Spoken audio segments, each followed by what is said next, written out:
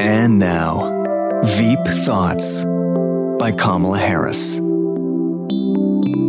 Think about the climate issue in the context of what we need to do to deal with, for example, extreme heat and what that means in urban communities where there's only asphalt that just actually exacerbates the heat effect, and where there are no trees, and what that means in terms of the public health consequences of that. This has been Veep Thoughts by Kamala Harris. Stu Does America. StuDoesMerch.com is the place to go to get the best conservative merch. Promo code is Stu10 if you want to save 10%. 6/24/22 anniversary is coming up pretty soon. If you're watching on YouTube, like the video right now, subscribe to the channel and hit the bell for notifications. Do all the things. Speaking of 6/24/22, Abby Johnson, known pro-life advocate, is here to talk about her new film, She Was Stronger. James Bond author Ian Fleming is getting the Roald Dahl treatment. We'll get into that. But we start by doing the lab leak reversal. Here we are, everybody. Time to totally say the things that were totally wrong to say just a few months ago. Yes, there seems to have been a complete and utter reversal as to whether the COVID-19 came from a lab leak. We were told you were never allowed to say those things, and now the government's just blurting it out. And not even the government, because you might say, oh, well, of course, the Trump administration said that very early on, and they did. However, now it's the Department of Energy under the Biden administration, which is this. I don't know if we ever thought we'd get here. Lab leak theory is now the most likely cause of the pandemic, says the Energy Department. The conclusion, which was made with low confidence, came as America's intelligence agencies remain divided over the origins of the coronavirus. You know, none of the systemic racism claims are made with low confidence. There's never a low confidence claim. They never point that out in the New York Times, but this one, they made sure to do that. New intelligence has prompted the Energy Department to conclude that an accidental laboratory leak in China most likely caused the coronavirus pandemic, though U.S. spy agencies remain divided over the origins of the virus. Got to get that disclaimer right up front. American officials did say this weekend. The conclusion was a change from the department's earlier position that it was undecided on how the virus emerged. Some officials briefed on the intelligence said that it was relatively weak. And the Energy Department's conclusion was made with low confidence, suggesting its level of certainty was not high. Really, is that what low confidence means? When someone says I have low confidence, does that suggest that the level of certainty was not high? Thank you for existing, New York Times. What would we do without you? While the department shared the information with other agencies, none of them changed their conclusions, officials said. Now, this is not the point of the story, but I must bring it up. Why the hell is the Department of Energy giving us an opinion on whether COVID-19 was lab leaked?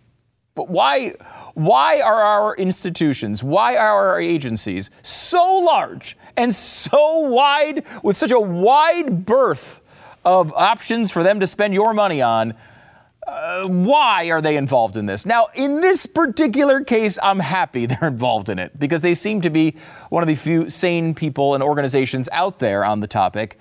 But I gotta say, I don't know if the Department of Energy should have this in their purview. I guess it's tied to them also having bioweapons under their purview. But again, should they have bioweapons under their purview at the Department of Energy? And I guess that's because they also have nuclear weapons under their purview, which, okay, you're getting close to a reason, but really it seems to be a tad expansive.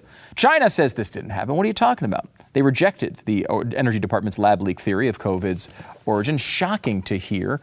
Fox News has a story, Dr. Fauci being blasted over new revelations about the COVID lab leak. We need to crack this egg open. That's from Representative Van Drew. It'll be interesting if the Republican majority in the House leads to some of these people at least being called to account. You know, I don't know that you're going to get any real lasting repercussions for this stuff, but we need to at least have it out in the open so we can look, we can know what to look for next time. That would be helpful, and get it out there and see what some of these redacted messages are, see what we know about what China was doing. And the fact that China can sit here and just deny this it's one thing if they were to deny it and give us another story that's plausible. They won't even give us the information that we ask for to confirm their supposed natural spillover theory. Now, as they point out, there's still varying opinions in the intelligence world about how this happened. There are several intelligence agencies that think either it's inconclusive or maybe it's natural spillover. The FBI, again, the FBI, question mark, it also gave us a immediate or moderate confidence on the lab leak. Now the Department of Energy is involved. And it's really hard to know. I don't think they know. We were talking about this a little bit earlier off the air. If this is a murder story, we would have so much circumstantial evidence that everyone would know. It's like OJ, right? Like we all know OJ did it, right? Right, OJ? We all know you did it. We're all there. We're all positive you did it. We have all the circumstantial evidence. We seem to have basically DNA evidence, the equivalent of that in the COVID-19 story. And like the other proposed, possibilities here, natural spillover, they still can't find the animals. They can't find the reservoir in nature. All these things just add up to circumstantial evidence being really clear. For example, I am overweight. Okay. Why am I overweight? Well, I think it's because I go to Taco Bell like 18 times a week. I think, and that's the healthy meals I have. Right?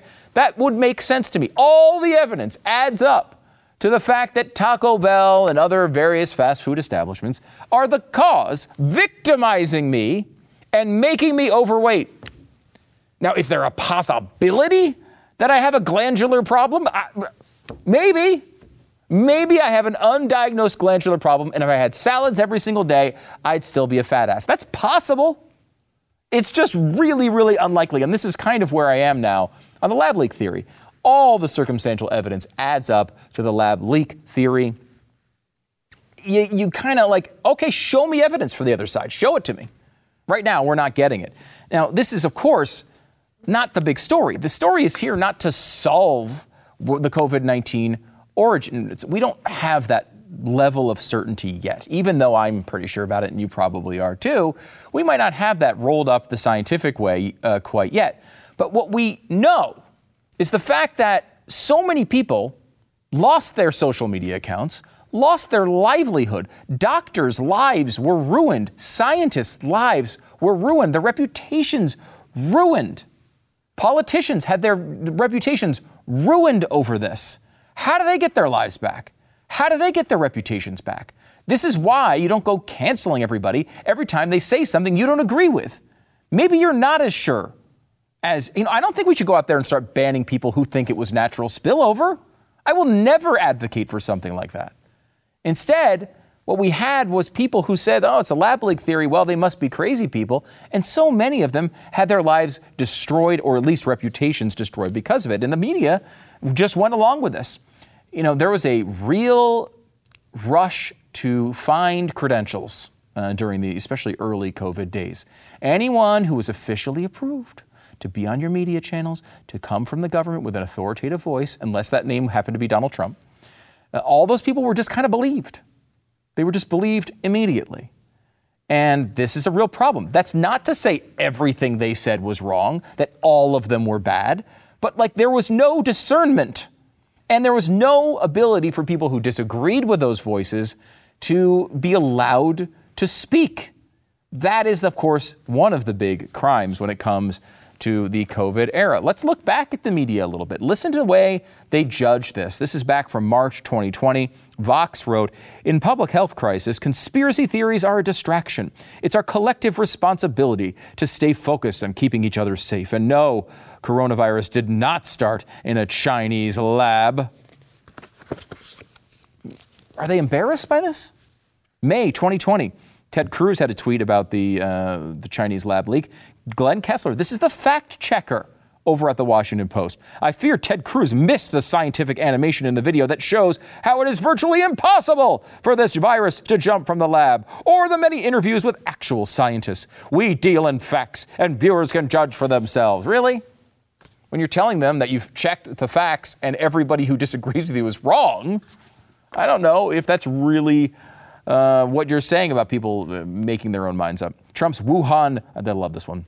It's from Vice. "Trump's Wuhan lab coronavirus conspiracy theory is bogus, according to everyone. Oh, the just condescending, smarmy nonsense from Vice. And now, do they come back and apologize? My guess is no. Joe Rogan spreads unfounded conspiracy theory that COVID-19 started in a lab. This is from Media Matters for America. And little known fact, these are some of the few people actually on the planet worse than the Chinese Communist Party. Collection of people worse than genocidal maniacs. September 2020, AP. Research shows COVID-19 was not manufactured in a lab. The word manufactured a lot of times gets the hanging here because, manufactured is like, well, it almost insinuates that it's a bioweapon, like it was intentionally released on the public. Some people believe that. There's not a ton of evidence to support that. It seems more likely it was intentional research with a mistaken spillover to their local population. Again, if you're going to release a virus, you usually don't want to necessarily release it on your own people, though China would probably do that. Though I will say the Chinese Communist Party is still better people than the people who work at Media Matters. So that's neither here nor there. Scientific American came out with this one. On CNN, former CDC Director Robert Redfield shared the conspiracy theory that the virus came from the Wuhan lab. Epidemiologists and virologists are doing heroic and urgent work on social media debunking everything he said. Thanks so much to them. And I talked about credentialism, which is interesting here because Robert Redfield was the CDC director. No one cared about that credential because he was saying something they didn't want. Fascinating. New York Times reporter Apurva Mandavili said someday we will stop talking about the lab leak theory and maybe even admit its racist roots. But alas, the day is not yet here. That's May of 2021. This isn't May of 2020, or maybe it might give them a May of 2021. Guardian in 2021, again in May. Facebook lifts ban on posts claiming COVID-19 was man-made. That's over a year after the conversation started. And they're just stopping the banning of posts insinuating it. June 2021. This is from Greg Price, who I believe is a Philadelphia Eagles fan, making him a good person. Democracy dies in stealth, edits on 15-month-old headlines. He notes the headlines. Can you tell the difference? Tom Cotton keeps repeating a coronavirus conspiracy theory that was already debunked. And then they edit it later on. Tom Cotton keeps repeating a coronavirus fringe theory that scientists have disputed. Now, that's I don't think it's fringe, but it's more accurate than the other way. A group of scientists press a case against the lab leak theory of COVID. A group of scientists this week presented a review of scientific findings that they argue shows a natural spillover from animal to human is far more likely than the cause of the pandemic. That's July 2021. Now, I didn't need the Department of Energy or any other government group to give me this information. A lot of really good people did a lot of hard work to try to find the answers, and they did it with an open mind. A couple of examples for you. Matt Ridley, an author we've had on before. I really like Matt Ridley. He wrote a book called Viral, The Search of the Origin for COVID-19. That came out, I think, last year. In The Spectator had the piece, The COVID lab leak theory is looking increasingly plausible. Now, that's in May in 2021. What's interesting about Matt is very early on, as he's talked about on the show, he initially looked at the evidence and said, okay, maybe it was natural spillover. He didn't instantly jump to the idea that it was China. The evidence convinced him because he was open-minded to follow the evidence. Another person who was really on top of this from the beginning, National Review, Jim Garrity, the cover story he had, which it was February of this year in 2022, Made in China, on the evidence for a lab leak. But his first article on this was written in April 2020. This all goes to the point where, look, we shouldn't be looking to the government to give us the truth. The fact that the Department of Energy comes out and says, hey, we think this happens, that's great. It's great. But it's more important than trusting the government. That's how we got into trouble in the first place. The bigger thing here is to make sure that when people have dissenting views, they're not silenced. Their voices aren't crushed. Their careers aren't ruined. Their livelihood is not destroyed. If you just let people say the things, even if you think they're nuts, just come out with evidence that defeats their arguments.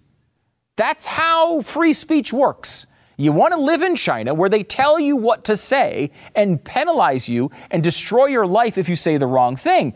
That government system is available. It's just available on the other side of the world. Our government system, our system of civilization indicates that we should be able to have these conversations even when one side is completely insane, which was obviously not the case here when you're talking about the lab leak theory. So will there be any repercussions? Will there be any accountability? Not so far, but it's important that we continue to work for that accountability, or at the end of the day, we are vulnerable for all of this happening all over again. Stu does America.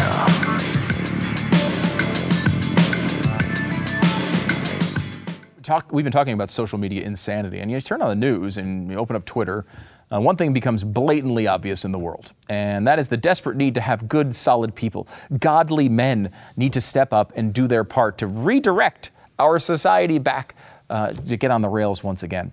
Men must not give up meeting together and encouraging one another. It's important.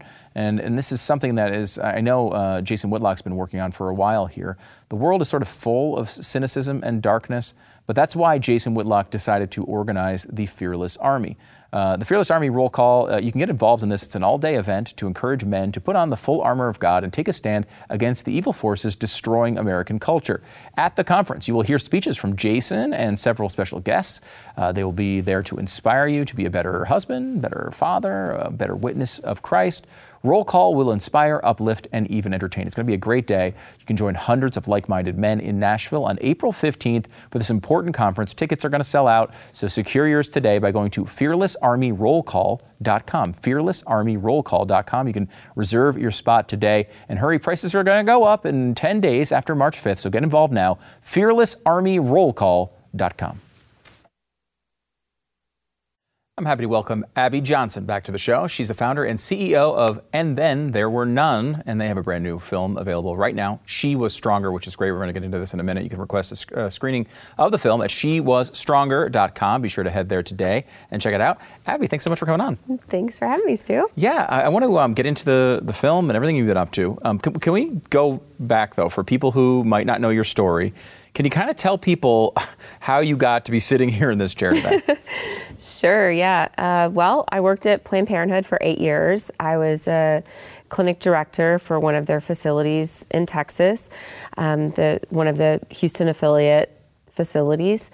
And, got involved as a college kid, thought I was doing the right thing, thought I was there to help women, and thought I was there to help make abortion safe, legal, and rare, right? Yeah. And was there for a long time. And then things started to kind of change. The higher up I got in management, the more I started to see behind the curtain, I guess. Yeah. And I remember thinking,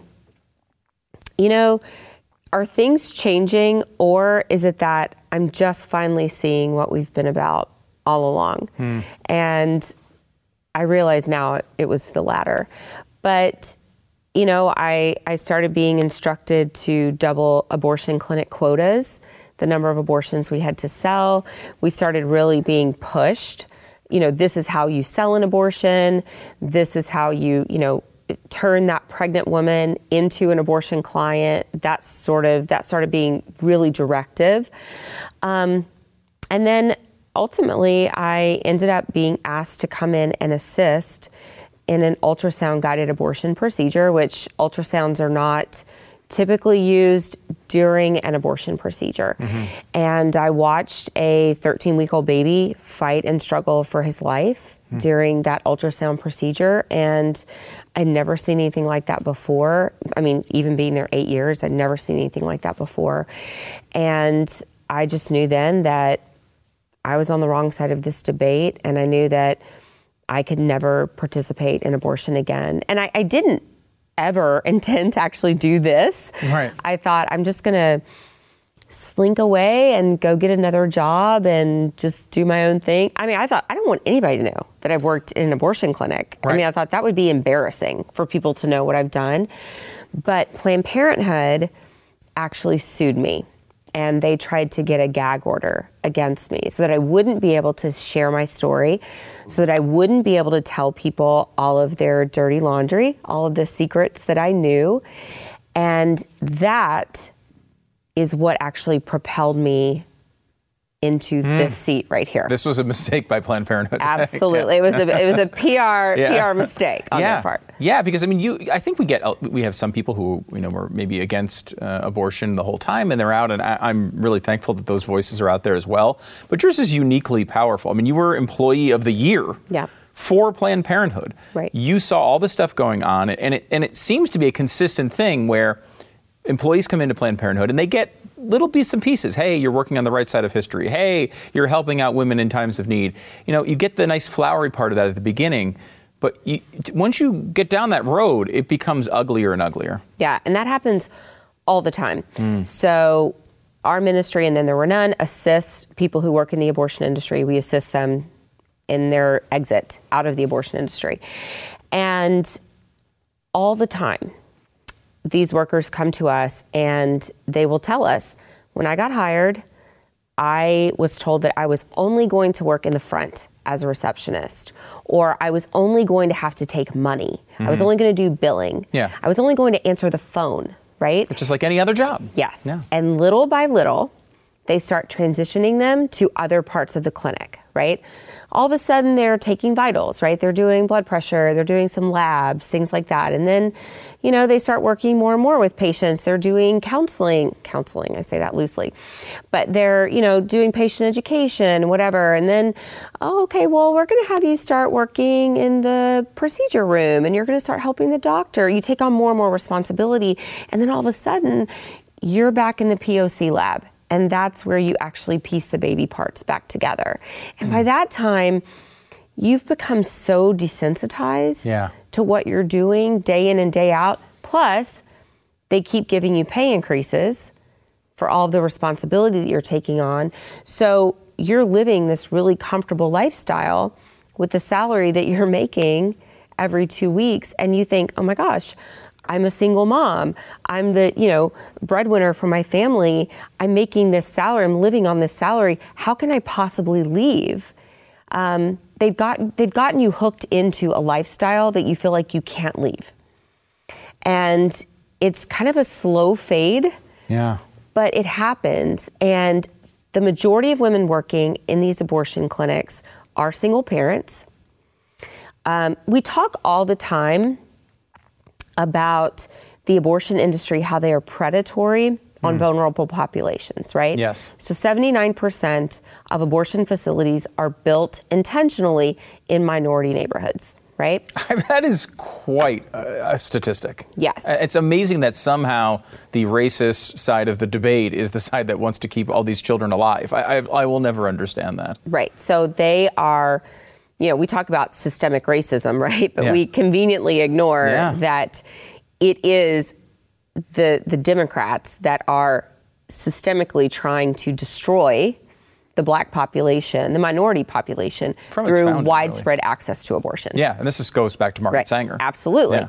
So she, very publicly promoted eugenics, right? Mm-hmm. So, and Planned Parenthood now has even admitted this. Yeah. So in the past couple of years, they've even come out and said, okay, yeah, she was a racist, Oops. right? Yeah, okay, we'll admit it now. Mm-hmm. So we know that they prey on these vulnerable populations when it comes to their clients, their patients, but what is very rarely talked about, and what you do see in She Was Stronger, is that they actually are very predatory when it comes to their workers as well. Yeah. So they're looking for minority workers. They're looking for workers that have had abortions previously. About 70% of women who work in the abortion industry have had abortions themselves. They're looking for uneducated women. They're looking for minority women. They're looking for impoverished women. So they're looking for, single moms, women who could otherwise not make the kind of money that the abortion industry is willing to pay them. And that is incredibly predatory. They're looking for vulnerable populations of people. Yeah, it's really remarkable. I mean, watching your movie, which is great, by the way. I mean, it's a part of the industry I don't think of enough. I often am thinking of the women or the children that are not here. You don't think about the workers all the time, and I know that's been a big focus of yours. And as I was watching it, I got the sense that part of it, above and beyond the economic incentives and the way they sort of slow play the information, part of it was once you've been involved in it for a while, you can't allow yourself to admit that there's something going on there, because then all of a sudden you're putting yourself in that position that you've been part of this thing that is not good. And it almost, the beginning of that, as you before you really get that information, almost locks you in to stay.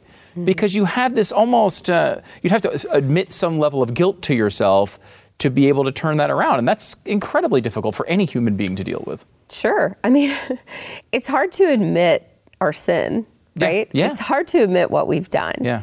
And especially a sin like that, right? So that was really the hardest thing to accept for me.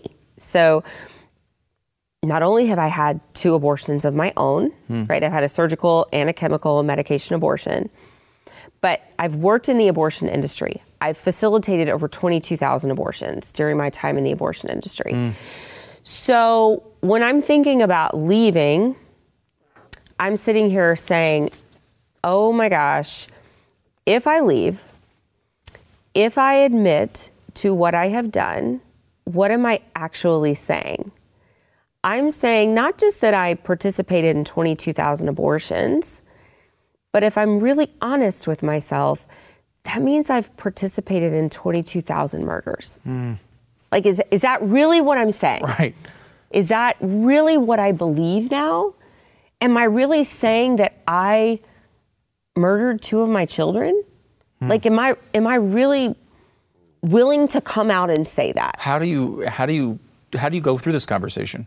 I mean, for me, it was just like, I have to be honest. I have to be honest with myself. And I mean, it was such and really, people, it's kind of cliche, like a coming to Jesus moment, right? Yeah. But it was for me. And I thought, I can't hide what I've done from Christ. And so I can't hide what I've done from myself. And so I just have to admit it. I have to ask for forgiveness. I have to repent of that. And I just have to be honest. And I can't hide from it anymore. And it was hard, but it hurt, right? It was hard to admit that. Even now, I've been saying this for 13 years, right? But even now saying it, it still kind of stings. Right. I mean, of course, you've gone on to do so much to stop this from happening, and your work has been so important. So I know that's, I'm sure, part of the process. And it's interesting because, this has been an incredible year, right? Yeah. In terms of this movement. I mean, I've been doing this, stupid show or some version of it for 1 million years now.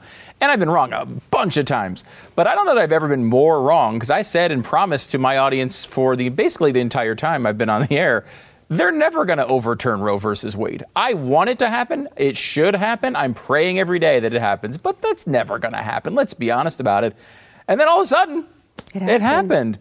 So take me back to that moment, which is a huge moment in this movement. When it leaks initially, when it finally happens, what did you feel and what did you take from it?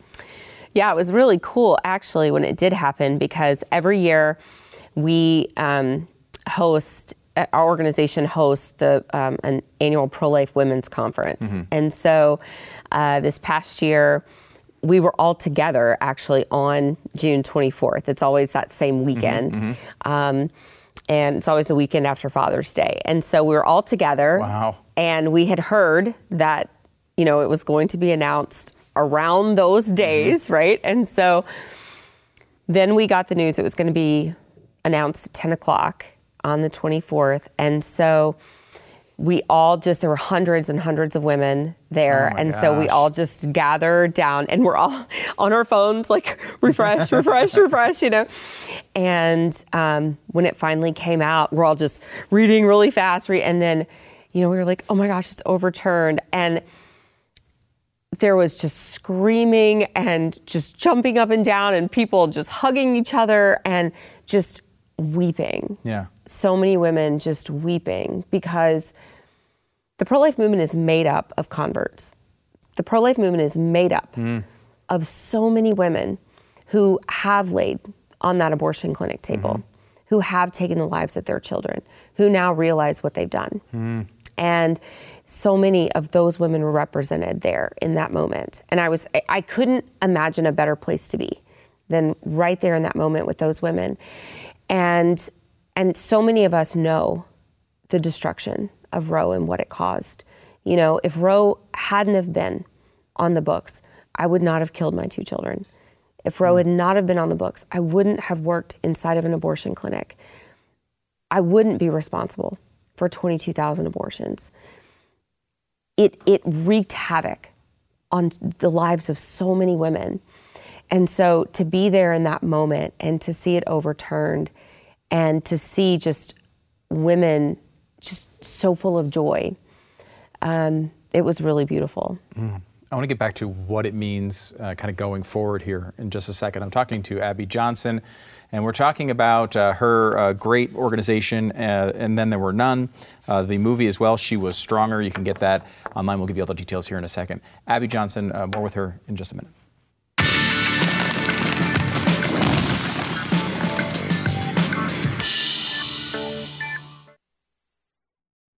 We're back with Abby Johnson, founder and CEO of Then There Were None. Make sure to head to shewasStronger.com. Learn all about the new film, appropriately titled She Was Stronger. Wouldn't make much sense if it was entitled something else.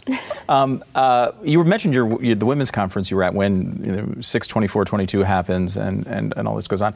It's funny because last time I saw you, I think, was at a totally different conference called CrimeCon. Yes. Apparently, you're a true crime fan. I am. And it's the biggest true crime conference in the country. I'm walking down. It was so weird to see you out of context like that because I was walking down the hall and then all of a sudden there's Abby Johnson, and you just like this stuff as I think a lot of people do, especially with the Netflix documentaries and everything that's out there. This is something you're really interested in. I am. Yeah, I'm like a true crime junkie, like most middle-aged white women. I love Dateline, and my dream was to meet Keith Morrison. Yes, of course. And I did, and so I feel like life is complete now. I have a picture with him. So, it was funny because I was like, is that Stu? Why is Stu here? Like, it was so weird. And we're just used to seeing each other here, so it was kind of funny. But we love it. We go every year, so it's a great event. Fun. It's a blast. I mean, it's like one of those things you're like, I'm going to go and hear about a bunch of murders for the whole. But it's so much fun. It's so interesting as they have all the forensic experts and all that stuff going. It really is fascinating. The thing I love about it too is that a lot of people are like, you want to go hear about crime? Like, you want to go hear about murders? And I'm like, actually, CrimeCon does a really good job of really elevating the victims. Yeah, and doing a really good job of honoring the victims. Mm-hmm. And that's really what I love about it. It's not like, oh, let's go to CrimeCon and celebrate Ted Bundy, right? And talk about how cool Ted Bundy is, right? It's not like that. They do a really good job of honoring the victims of these crimes and allowing them to speak and talking about. So I love that. And continuing the conversation going on for so many of these victims that have had their stories been forgotten. You know what I mean? We have so many things going on in our lives, and they shine the light on these older stories that maybe people don't remember, they don't know the details of. And I just think it's just such an interesting thing, and it's a lot of fun as well. Yeah, it is. Let me go to another part of this, because I think you go to CrimeCon, you see one of these terrible stories of someone who's lost a child, and they say the same thing all the time. They always say no parent should ever have to bury their child. We're now turning back to the pro-life conversation here. So many mothers, especially going through the chemical part of the abortion, are now kind of in that position where they're dealing face to face with this new thing they never thought they'd be thinking of, burying their own child that they have chosen to end the life of. This has got to be incredibly traumatic for most women. Yes, and I think that we don't even understand we don't understand the repercussions of what this is going to do to women. The FDA continues to lift restrictions on the chemical abortion pill. So, when it was first introduced, it was 49 days. So you couldn't be past 7 weeks, right? Then, it was 9 weeks, and then it was 10, and now it's 12. And In some countries, Canada is one of them, they will allow women to take misoprostol, the second part of the abortion pill regimen. They will allow her to take that up until 24 weeks gestation. So she can literally labor and deliver a live baby in her home, in a hotel room, and they give her a biohazard medical waste bag to put her baby that could be born breathing, to put her baby in and then take it to the abortion facility or the hospital where they will dispose of it. So her baby that's born alive breathing, the lungs just collapse and the baby ends up suffocating. That could be coming for us here in the United States. And honestly, it could happen, Stu, because there is no physician oversight for these women who are currently taking medication abortion pills. So they can go into a pharmacy, get the pills, never see a physician. They have no idea how far along they are in their pregnancy. They never have an ultrasound. They never see a physician. They don't know if it's an ectopic pregnancy. So they could think they have an intrauterine pregnancy, but they don't. They have an ectopic pregnancy, a pregnancy in their fallopian tube.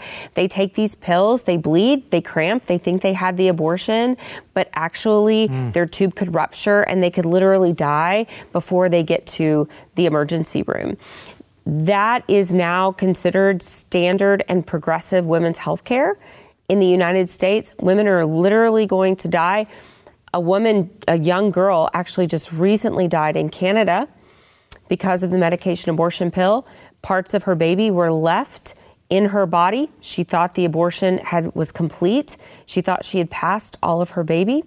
She had not. Parts of her baby were still in her womb.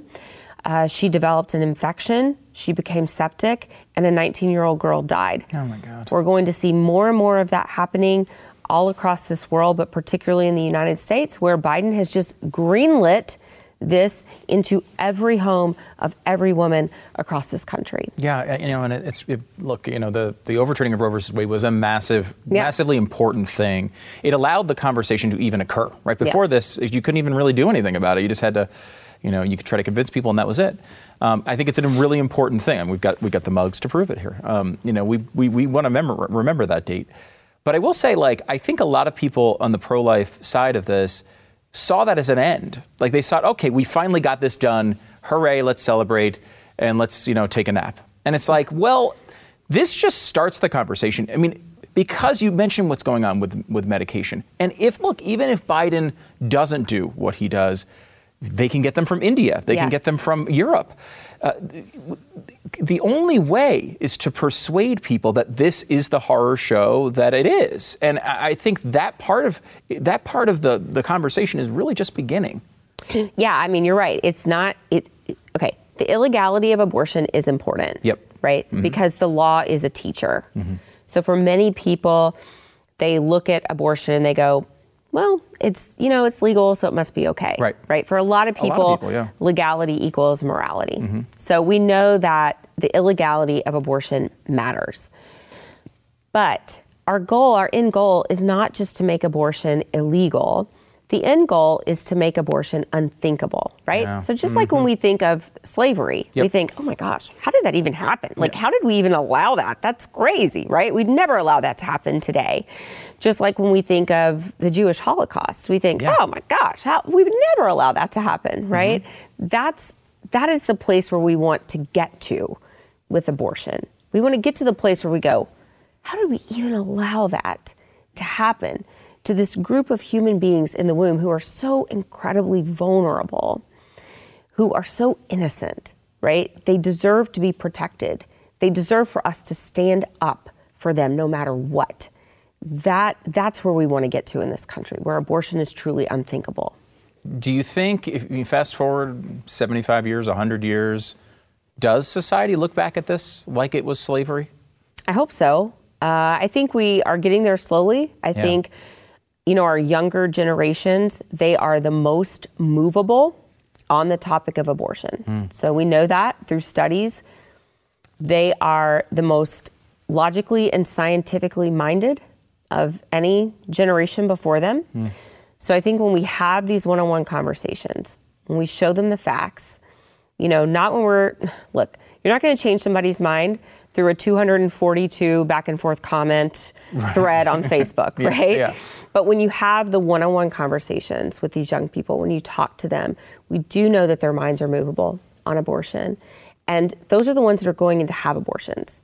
So I think talking to these young people, talking to them about facts and science and faith, that's how we get to a culture that really just looks at abortion and says, this is abhorrent. And how did we ever convince ourselves that this was acceptable in our nation?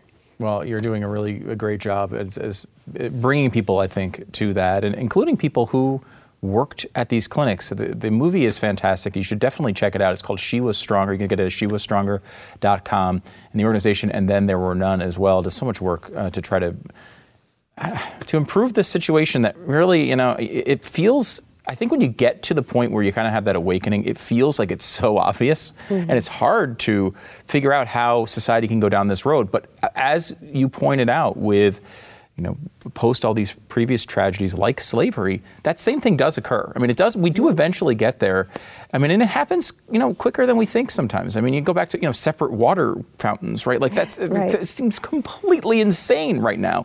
At that time, people accepted it, and I hope we're on the same path with the issue of life. And thank you for your work that you've done on this. It's been so important. Thank you. Thanks, Stu. All right. Babby Johnson, thanks so much. Make sure to follow her on social media, shewasStronger.com as well. Back in a second.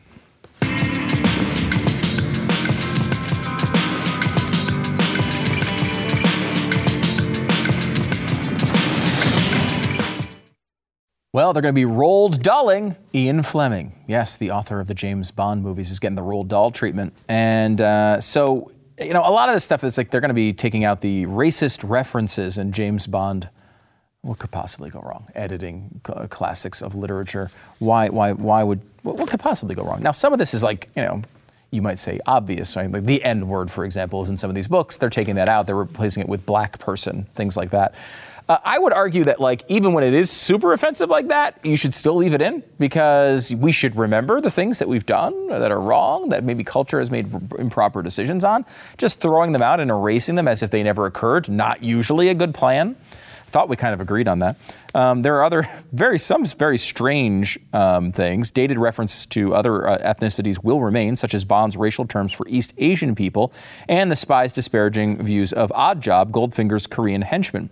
References to the, quote, sweet tang of rape, end quote, blithering women, failing to do a man's work, and homosexuality being a stubborn disability also remain. Now, look. You want to put this at the beginning? I guess they're going to be putting a disclaimer at the beginning. I'm actually kind of fine with this. It says, this book was written at a time when terms and attitudes which might be considered offensive by modern readers were commonplace. All right, put that in there. Add one more sentence. If you don't like it, don't read it. That's all you need. Instead, they're going to go through and re-edit these books and take someone's work who's not, in many of these cases, not around to actually approve or deny the changes and steal their art. You can't do this to art. But they're going to try it anyway. We'll see if this one holds up.